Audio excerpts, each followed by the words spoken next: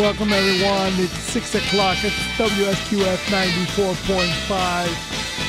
Key Biscayne for the Constitutional Conservative Hour. WSQF I'm Key going to Biscayne. let you know of an announcement that's coming in right now. I'm going to publish my book, The Fiscals, on paperback in Amazon. And I've got my publisher on the line. Here we go. Can you hear me loud and clear?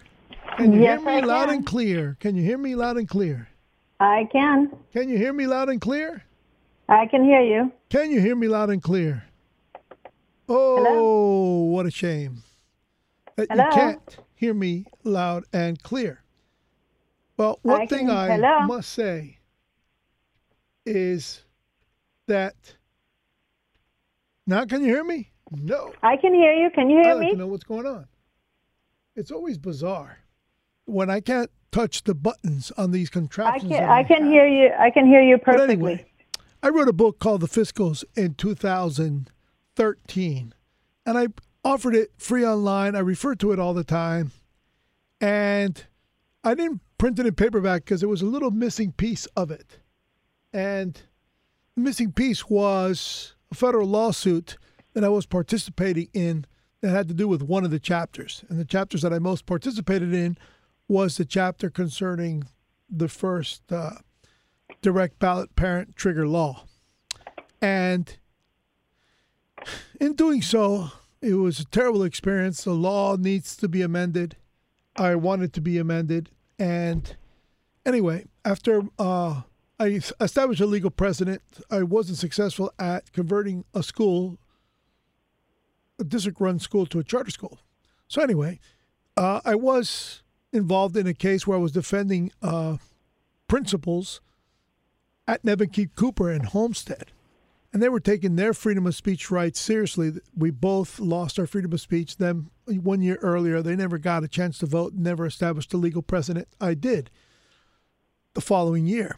But we were not successful. You know, the teachers union votes separately from the parents, and they voted it down, and the parents voted it down too, scared by the teachers. So it was a total disaster. And the Republicans in this legislature has failed to change the law and amend what I've been suggesting since 2013.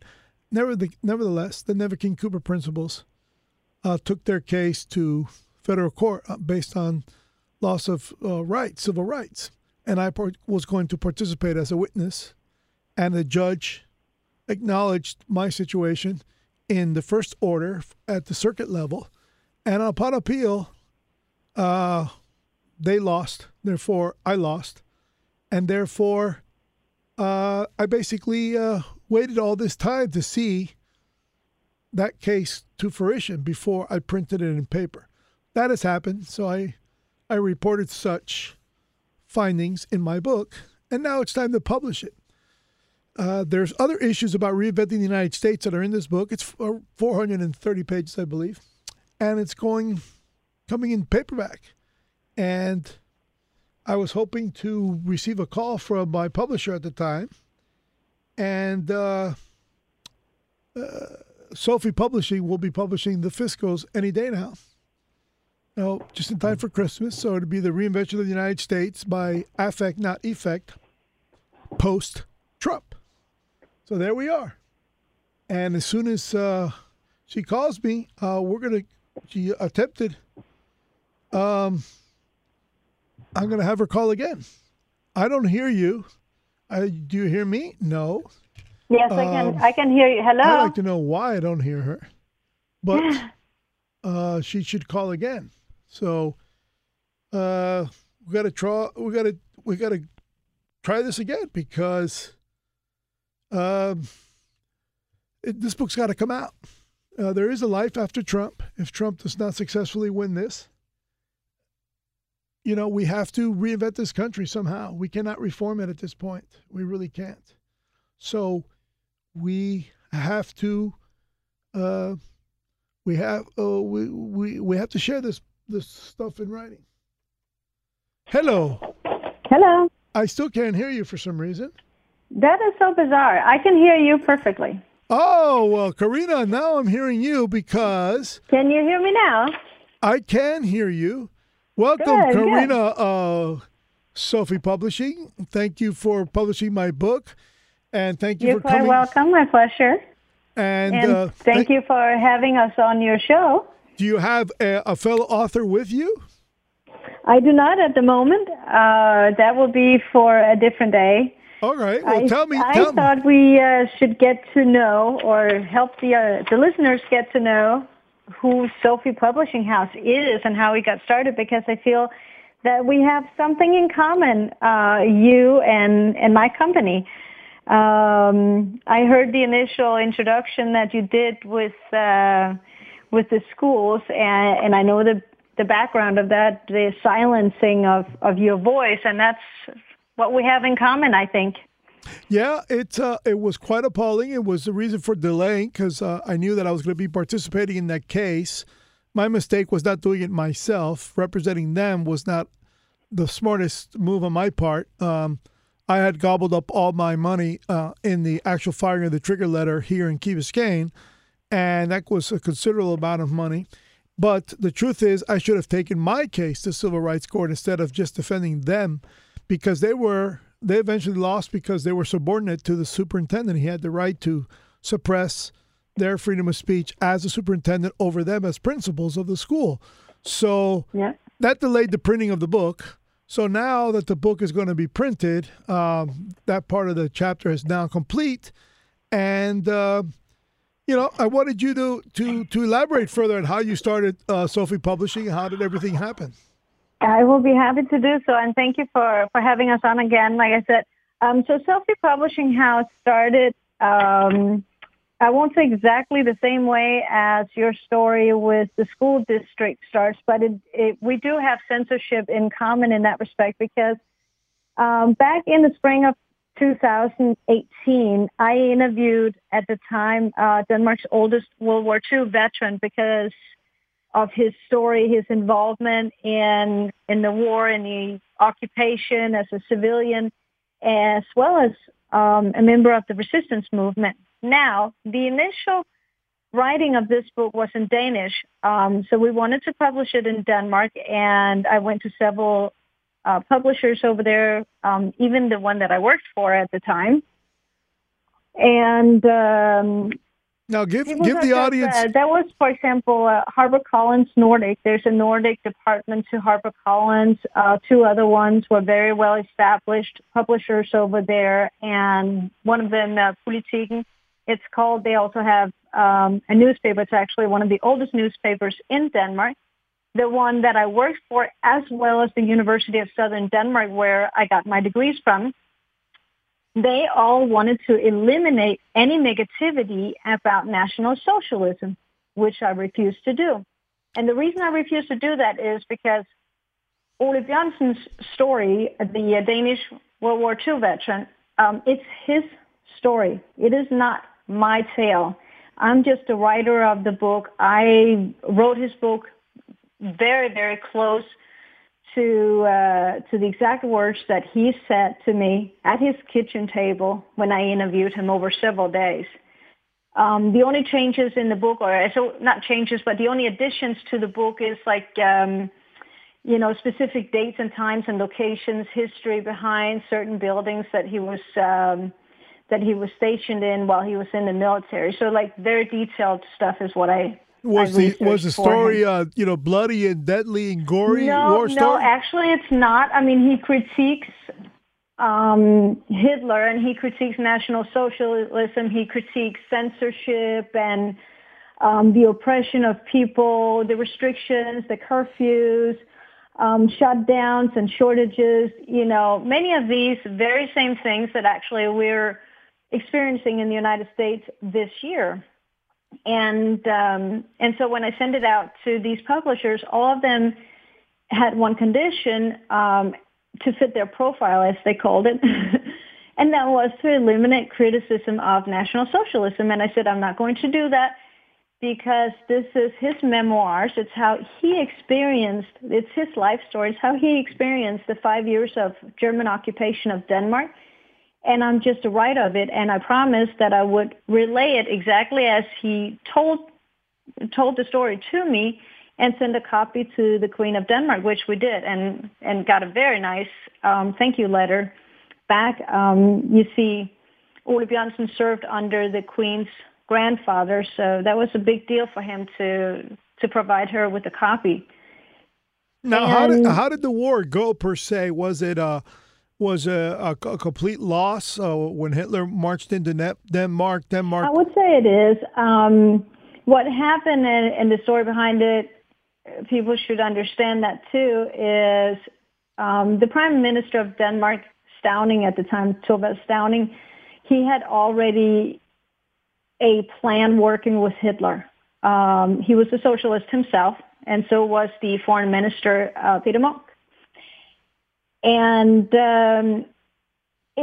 so Stauning actually had an admiration for Hitler for the structure and the job the industrialization and all that. Yeah, all those promises that never happened. Germany went through a horrible time during the 1920s, and people knew about the devastation and the inflation of the Weimar Republic, but what they also didn't realize at the time was how oppressive the same regime would be in terms of if you don't comply exactly with the way they want things to be done, then you are persecuted and, censored and so on. Yeah, communism, totalitarianism, Stalinism. Exactly. Hitlerism, and so it's all these fascism. These were the views that he expressed in his book that he was upset with Hitler about and with the Danish government for caving into. Denmark lost its police halfway during the war, and this is something that he experienced. Like, it took place right across the street from the bank that he worked at. And he was fighting for the Danish Royal Army the day that they were occupied. And so these were stories that were very important to him to relay in its truthfulness, which I decided I was definitely going to do and not change anything. So when these publishers, including the University of Southern Denmark, and that's surprising that an educational institution would be so narrow-minded to refuse a manuscript by one of the oldest World War II veterans when they claim fame to their history department. But now was he how engrossed they were in socialism myself. So in any event, when I decided to publish the book after I came back to the States, I started my own publishing company here with the objective of working with authors that have experienced the same issues or that have conservative material that they have not been able to publish anywhere else, and pride ourselves with unfiltered publishing. So I started Sophie Publishing House and published the book in Danish in Denmark, going basically through a third-party channel. Because the company is registered in the United States, they couldn't touch me over there, except for the German market, that is. Now, you believe? Are you talking about this particular book or a book that you end up writing yourself? The particular book that I'm talking about is When the Germans Came, and it's available on our website. So the first copy of it, or the first version of it, was published in Danish, and then the second version was published in September last year in English. And what's the name what's the title? When the Germans Came. Oh, and written by yourself and someone else? No, it's written by me, but it's narrated by the Danish World War II veteran. Yes. Now, was he an infantryman or a man of rank, or what? He was infantry. He was infantry. So it's a real sincere outlook of what happened. Right.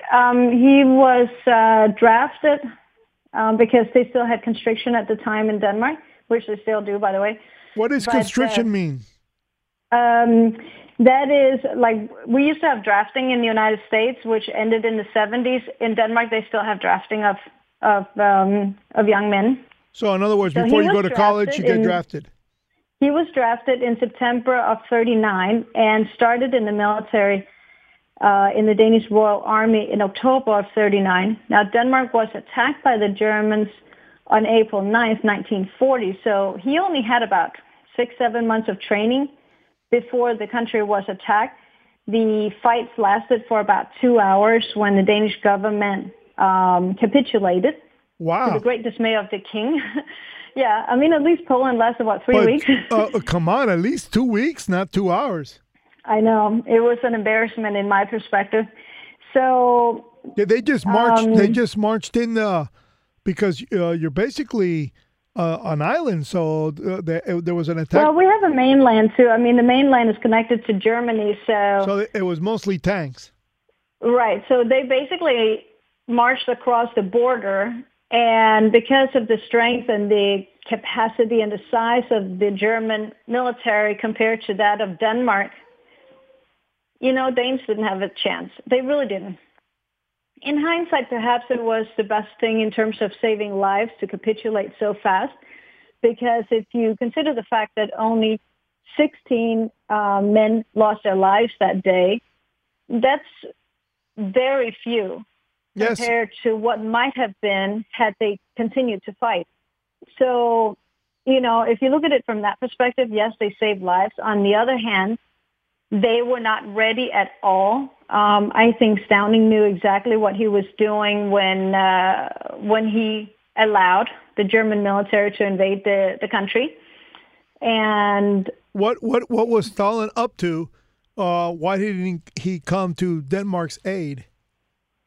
No, Stauning was the Danish, not Stalin. Oh, not Stalin, Stauning. No. Okay, yeah, I'm sorry. Because I know Stauning was the Danish prime minister at the time. Yeah, the name sounds similar. That's true. No, and also Stalin had something to say about the relationship between Hitler and Finland, and I'm confusing the stories for some reason. Right. Well, I mean, if you think back on what happened in 39 and 40, in November of 39, we had the Winter War between Russia and Finland, which ended at the 24th of March, I think it was, of 1940.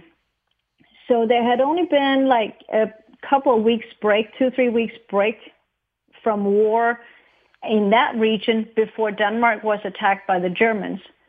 So immediately Denmark is taken over by the German military, and those that are in the Danish service, they continue for a period of time. For Ole Bjørnsen, the Danish World War II veteran I wrote for, he continued until October, at which point he gets dismissed, sent home, and becomes a civilian again, but he then becomes involved in the resistance movement. So the book is about his experience during the war years. Mostly as a civilian. As a civilian and as a resistance movement activist. In other words, sabotaging the Germans? These narratives, I think, are super important to get out and not have it filtered through some academics that will only tell the story based on what they want you to hear. And this is where I'm coming from with the publishing company. To me, it's very important that our First Amendments, they have similar rights in other countries, but as we understand our First Amendment in the United States, that they're not compromised in any way, shape, or form, which is jeopardized now. I mean, we have so much censorship going on in the United States and in Europe, for that matter, too, today, that it's almost as if we're looking like 1939, 1940, but with advanced technology. The technology that we have today to censor people is absolutely outrageous. And it's something that is crucial for authors to hold on to and to really demand that our right to express ourselves, that our right to freedom of press is not compromised in any way, shape, or form. And when it is, that we call people out on this. So this is where I stand with my company and the objective with our publishing. Well, so, I think, and that's one of the reasons also that I said yes to publishing your book. Yes, it's a situation where I like to think I'm the only guy in the United States right now who bought his freedom of speech back from 1 mile he lost in 2013 to 9-10 miles in 2017. And unless someone can correct me or someone just tell me if this has happened somewhere else, I think it's a cool part of the story. Although you can honestly say from you have read my book, you'll know that it's very little portion of the story. It pretty much has nothing to do with the book itself. It's just a motivating factor that occurred long after the book was written. The book is really about reinventing the country and not talking about reform and just leave reform for other people.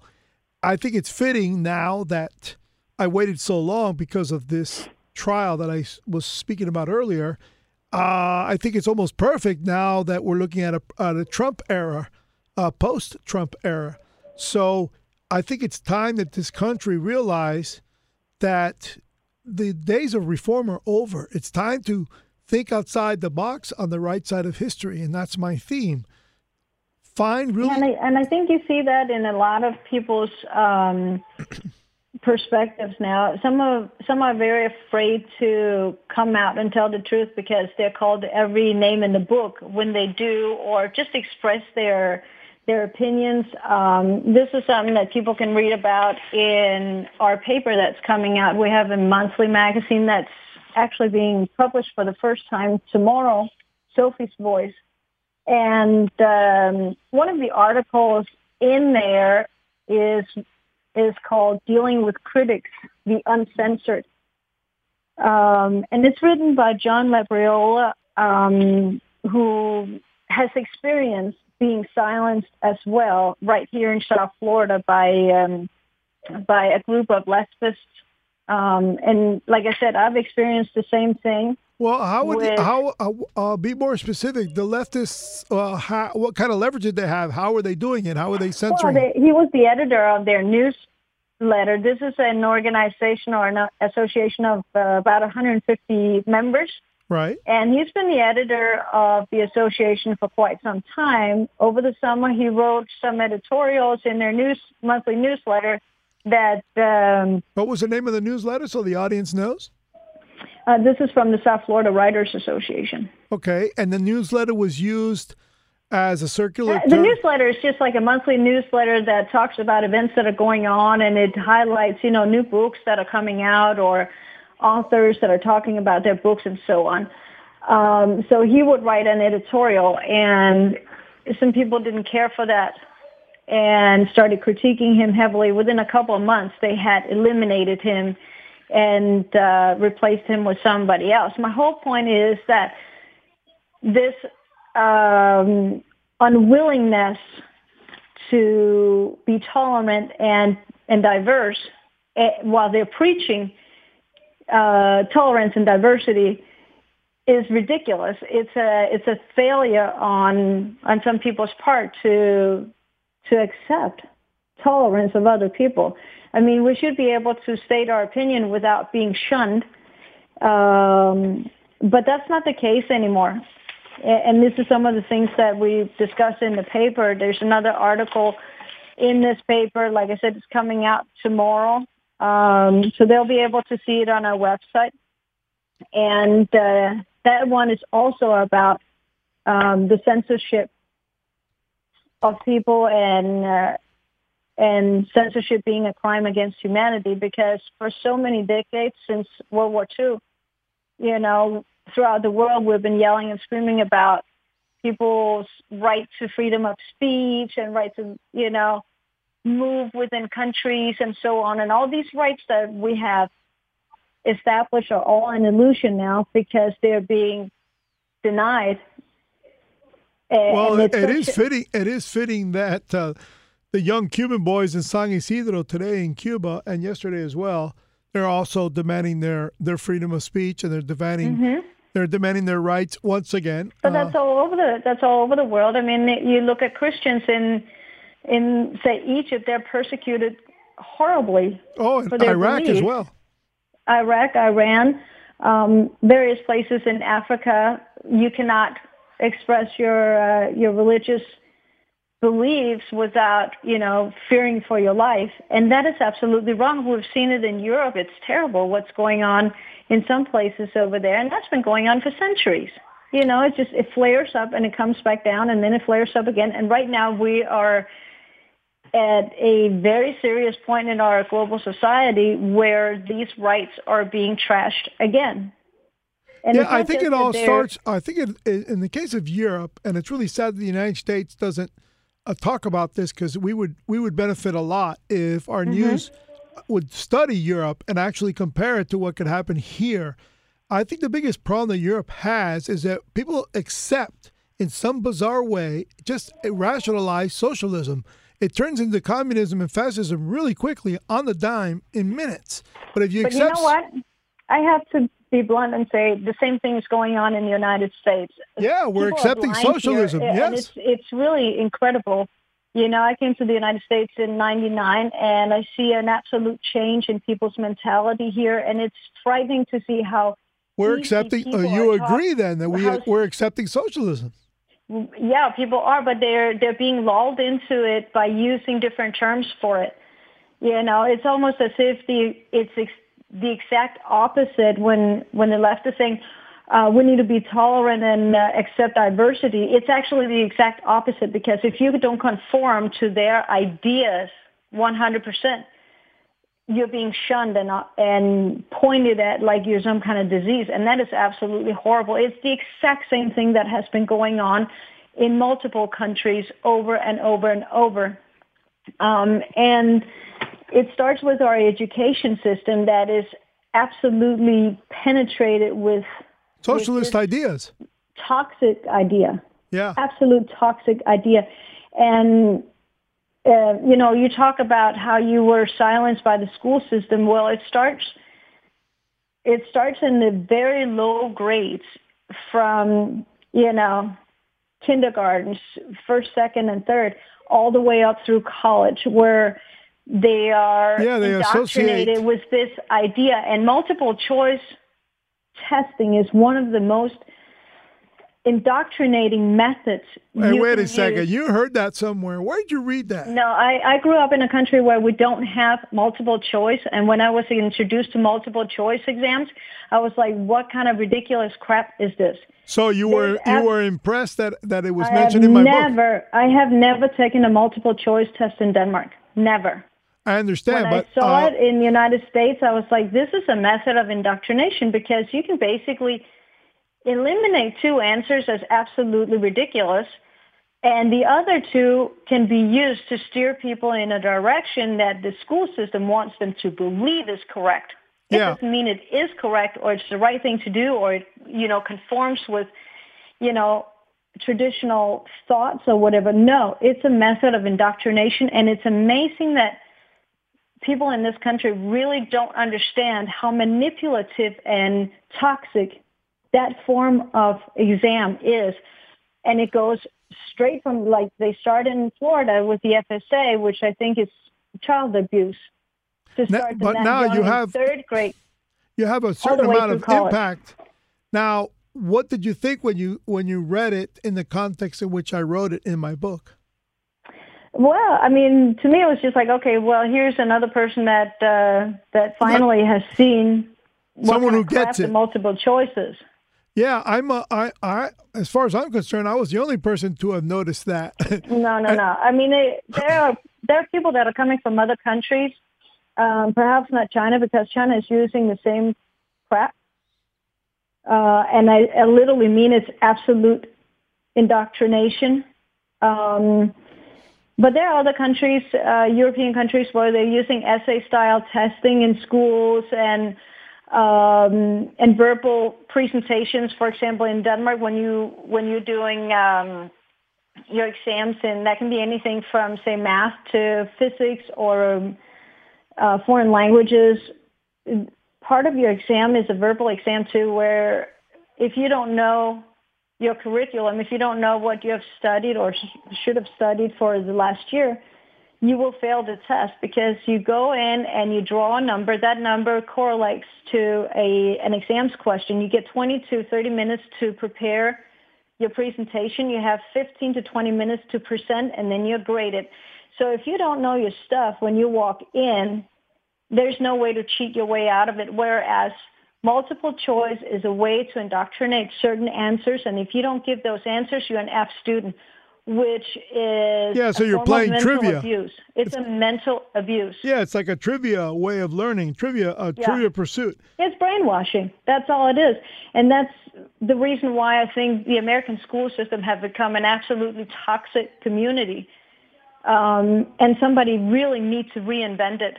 It's long overdue. Our governor needs to take a good hard look at it. But so does the federal government, because what's happening in American school system is absolute brainwashing. Yeah, but the question is how? Very dumb. The question is how. I think the only person who take a good look at a country such as Denmark or Sweden or Germany has an essay style exams method too. Look at what other countries are doing. Yes, but you're also don't put yourself up as the greatest country in the world, because it's just an ego. At this point, you need to start learning from other places too that has a different system that works. Don't look to China that has brainwashed people for decades.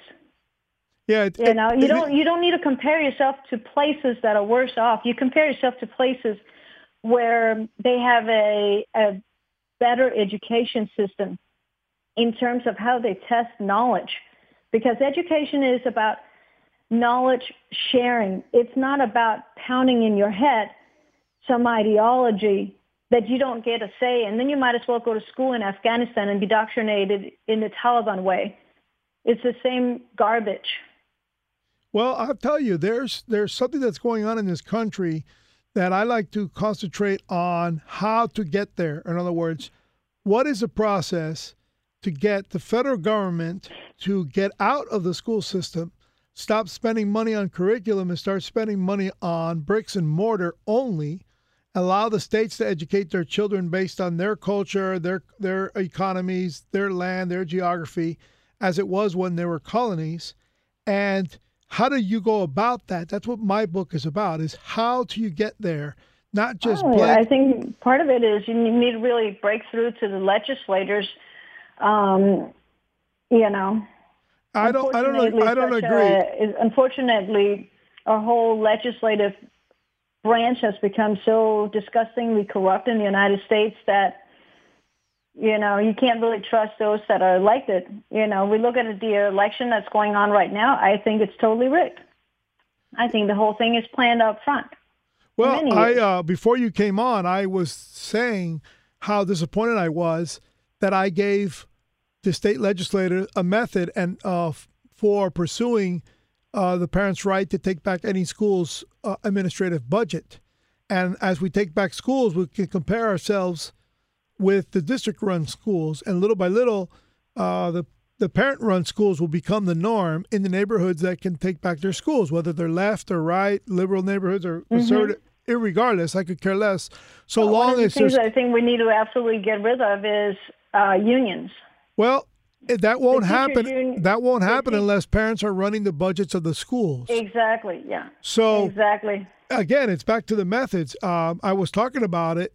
How the Republicans, the group that I thought least expected least resistance, I got the most resistance because they've been in the majority for all this time since 2013, and they just don't want to listen to me because.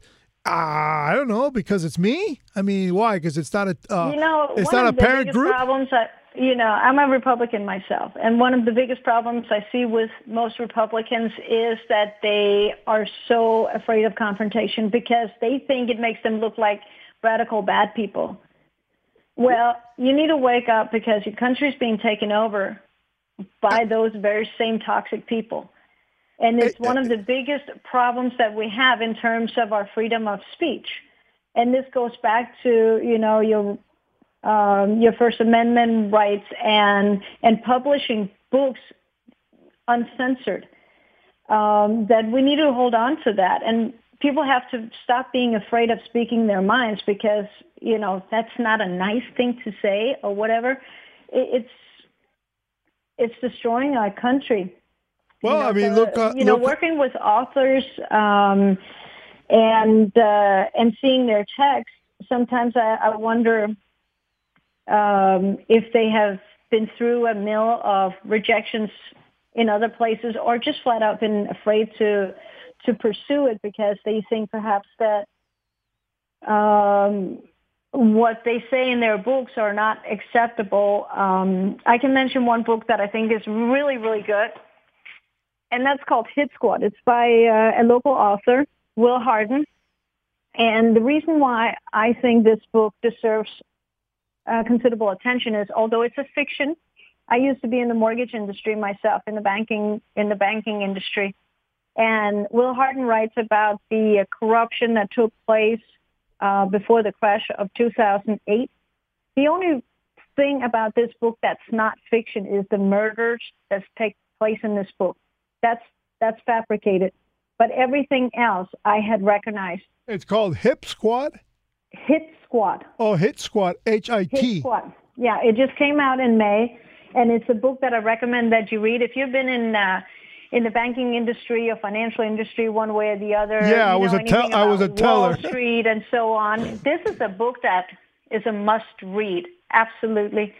And there's some other books out there that are really interesting in terms of some of the topics they talk about, such as we just had an event last weekend with Fernando Cabrera, another South Florida author. His book takes place in South Florida and is about the murder and disappearance of a young man. What he does, which is very interesting, is instead of portraying South Florida, and especially Miami, as one of these, Golden Girls and Miami Vice type of places, he takes you beyond that to, the deep levels of society and what goes on behind the scene. His book is called Dead and Lost, and I can definitely recommend that one as well. And we have several new ones that are coming out, and books by children's writers, young adult writers are coming out, testing the waters with their books.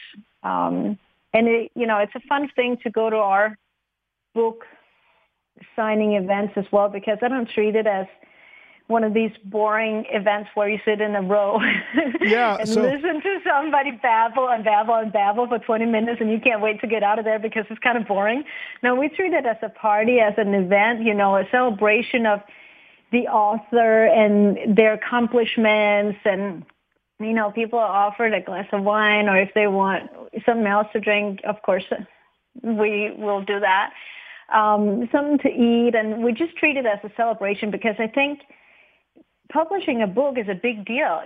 We put hours and hours and hours into a book. It's not something that you slam together within a few months. People like yourself. Amen to that. You can second that any day. I know that. So people put a lot of work into it, and a lot of heart and a lot of tears sometimes too, because you get to a point where you don't know if this is the right place to stop, or is there something you can do better? We do have seminars that we offer. One starts here on December 12th that you can sign up on from our website. Oh, give people your website. It is sophiepublishing.com, SOPHIE publishing.com. And they, we help people get through the process, so to speak, because even though you've published before, maybe you've self-published, or, you've published articles, there's always something to be learned. As human beings, we've always had place for improvement. And if we stop thinking that we can improve, there's something inside of us that dies. There's always some, I send out my text to other people and say, hey, can you look over that? Because the second set of eyes is always good to have. So when we do events for authors, we celebrate them. We encourage that to be a networking opportunity as well. You might be in the process of writing a book, or drafting it at least, and not knowing where to go to have your cover done. And it might be an opportunity where you meet somebody that designs covers, which is what happened last weekend. with a couple of people. They were able to network with, the cover designers for these books. So, if people are interested in that, we have the next event here this coming Saturday on the 5th. Rebecca Proenza is presenting her book. She is a young adult sci-fi writer, and this is actually her third book in the series of Protectors of Humanity. And I encourage both parents and their high school and college students to come and hear her, because she has an amazing go-getter mentality despite her young age. I mean, this is the third book she's publishing. She's working on the fourth and last one in this series. And that's very inspirational for young people that might be considering, Now, are these sci-fis the same protagonist in all of the books, or different storylines entirely? This is the same protagonist in this series. It's about we follow basically a young girl from when she's about 12 years old until she's in her early 20s. The fourth book, she matures into her early 20s, right? And so the readers are following the same character.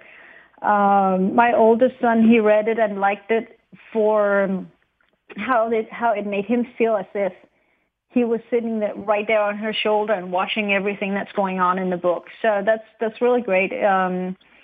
And then we have some other events that are going on that people can participate in. For example, we have a book sale that's going to be happening right before Christmas on the 18th.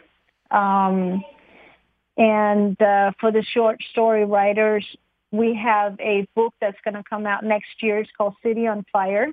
And it's not about burning down cities. Let me just make that very clear. You can interpret City on Fire in many ways, like a place that's really coming to life, or about tragedies. It's really up to you. But we encourage short story writers to send in their short stories up to 15 pages and get an opportunity to be published and have their little bio mentioned in this anthology. And so feel free to contact us about that. But so how many political books have you had? Am I your first? Am I your second? There's a couple other ones. I mean, I would say Voting Because Your Vote Counts that I wrote last year. Obviously, that has politics in there. Yes, of course. It deals with civics and politics. Then there's another one called Rules for Deplorables. Say that one again. What to deplorables? Rules for Deplorables. Oh, It's a rebuttal to Alinsky's 1972 Rules for Radicals. Right. Yeah. They're very quick on the title. I like it. Yeah, I like the title too. And she writes well. She really grasps what the left is doing and how they're implementing socialism. How they have implemented. They've basically used Alinsky's Rules for Radicals. Rules for Radicals as a manual for taking over the country, and it's so amazing that people are too blind to see that. So I hope they would get her book, order it on our website and support her authorship too. And then we have, life stories, people that are talking about growing up in the 60s, such as Greg Alvarez. City Boy is about growing up in the 60s and 70s. Here in Miami. He's actually one of the few that are not in Miami. Most of the authors are from Florida. But Greg Alvarez is from Michigan, but lives in South Carolina now. So he's one of the few out-of-towners, you can say. Wow, interesting. And then we have, children's books as well. So, and that's because I think it's so important that parents make a better effort to read to their children, with their children, and often encourage the kids to progress into reading to the parents. Like I make my kids read to me now, the youngest ones. because it develops their creativity, their creative mind, their reading comprehension as well. The more they read, the better a writer and the better a communicator you become eventually. Well, here I have a quote from David Bowie that will pretty much describe what will happen if you don't read to your children. He states, I found this today and posted it on Instagram, and he states, "We have created a child who will be so exposed to the media that he will be lost to his parents by the age of 12." And that guy's he was a rocker. So he understood something that was going on. He did. And my son, I believe, for instance, my son was successful at going through law school, and his undergraduate studies was the formation that his mother developed for him. She gets all the credit of reading the Harry Potter books very young. 10 years old, he already had to gobble up a 700-page book, and he had to read all the volumes. That's awesome. So by the time he got older... And that's a very long book. Yes. Or they are, I should say, because there's several of them, obviously. Yeah, and she broke his heart so young that, hey, kid, you're not going to be playing unless you read these books first. Well, it ended up being what he needed to get through law school, and he went to Penn State undergrad and then UM Law. Today he's a practicing attorney. But when I asked him, hey, Matt, what made you such a good student? What made you, go through it all, go through law school? And he goes, it was without a doubt my ability to read fast, quick, and efficiently, because I was never really bored. And I think that's something that they're not focusing on in schools today in the United States. And I compare that to what they do in Denmark, because we came back to the States after a couple of years in Denmark here in 2018. And I see the difference in how kids process information given to them. The students that I've seen as a substitute teacher when I first came back to Miami here, it seems like they take it in. They don't really think about what it is they're being told. They just go, and then they look at their cell phone and move on. It's like processing of information doesn't take place. Yes, and also mind, boredom. Which is really sad, because if I compare that to for example, the Danish high school students, they're a lot more, they question information a lot more. They provoke discussions, which means that if you're able to provoke a discussion, then it means you're able to think. That you have actually considered the information and questioned it. You have contextualized with something else. And I saw that in, for example, the history class taught here in Miami-Dade County for ninth graders. A couple of the chapters they were working with was talking about Islam. And when I read the chapters in my kids' book, I was like, this is ridiculous what they're writing. And I contacted the principal, complained about the indoctrination that was going on, the absolute full of errors and omissions in the text, the misinformation that was going on in these two chapters about Islam. And I said, don't you guys ever contextualize with the primary source? And he looked at me as if I had three heads. Yeah. He was insulted. He looked at me like I had three heads. And you questioned his intellect. What do you mean primary source? And I'm like, hello? This guy's a principal, and he's asking me what is a primary source?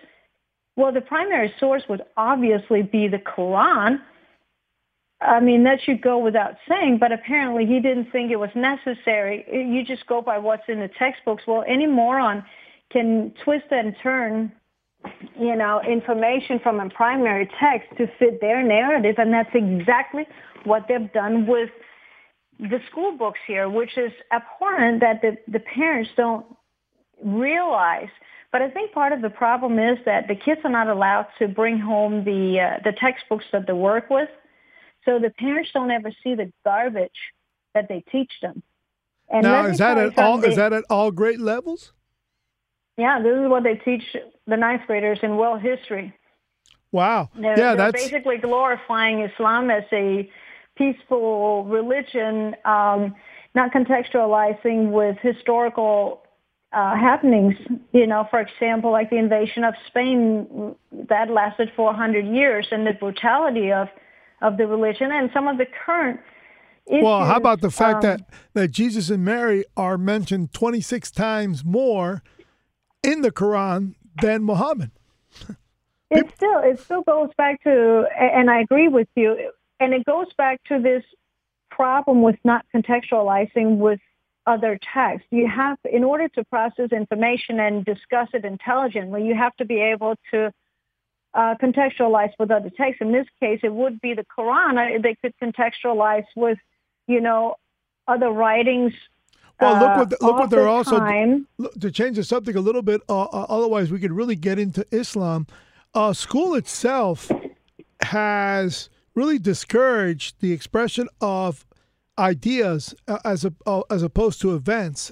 There's a lot in this country to say that people are spending way too much on events and thumbnailing and outlining events. In other words, talking about World War II as an event instead of in context, like you would say, like the person you wrote the book for, where he expresses his context of the event.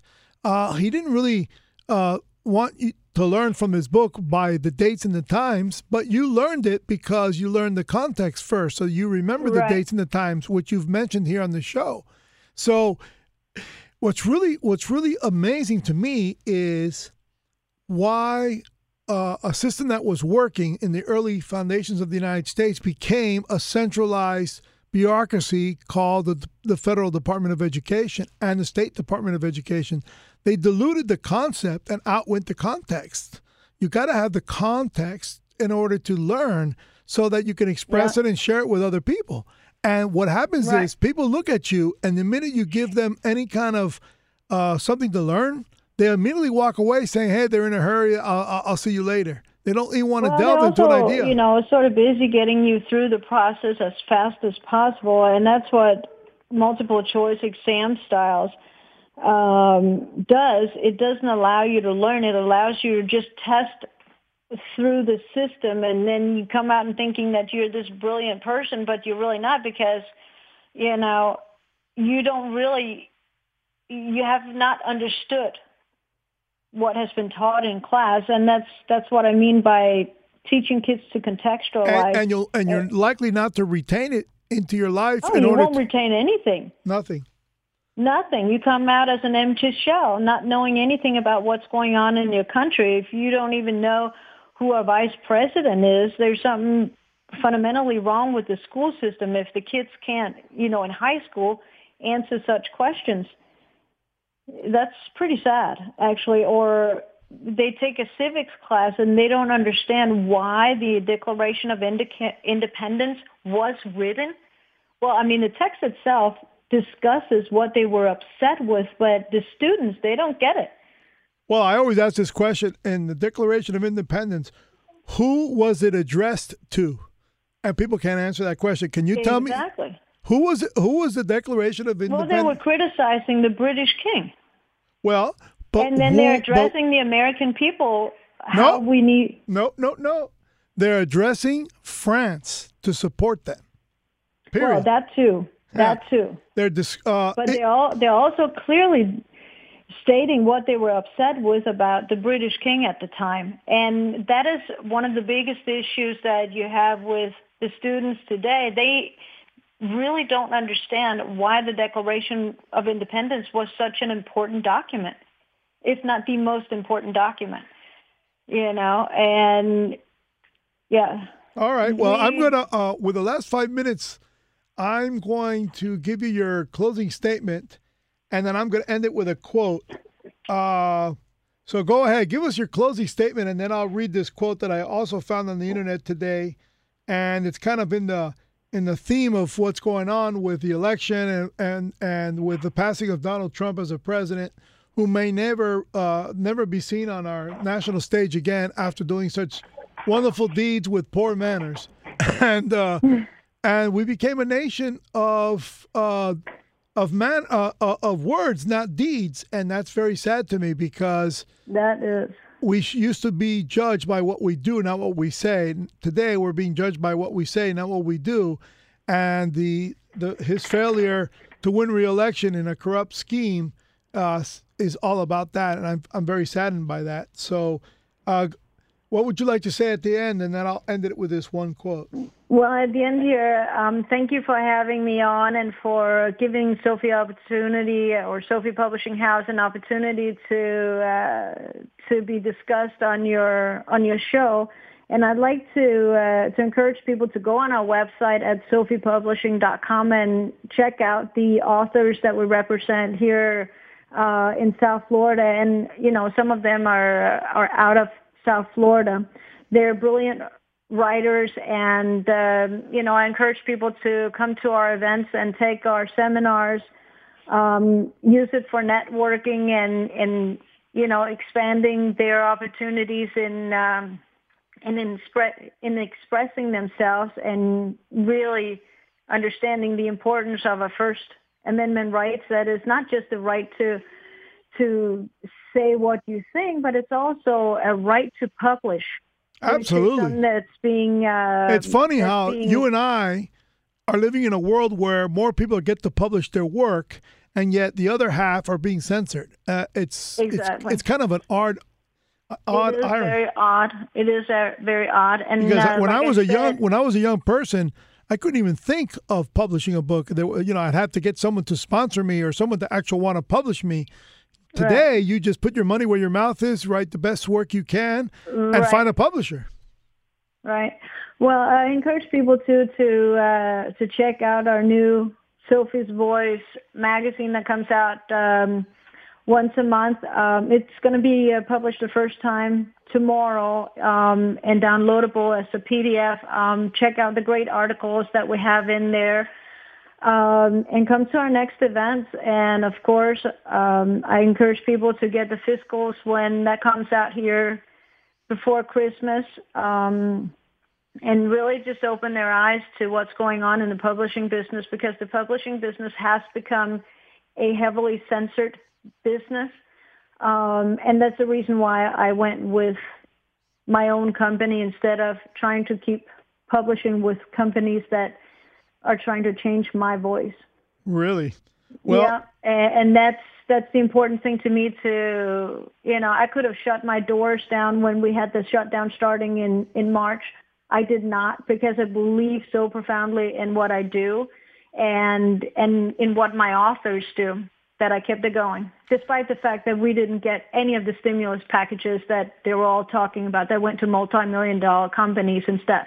So it's the better side of the human heart. In that. What's that? It's the better side of the human heart. Yeah. And with that, I'll read this quote.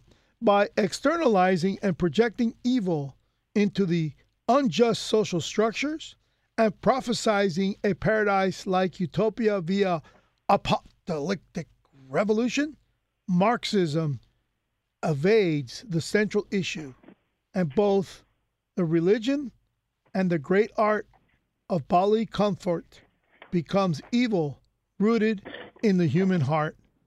By Camille Paglia. I'll end the show on that matter. Stay free, my friends. WSQF Blink Radio.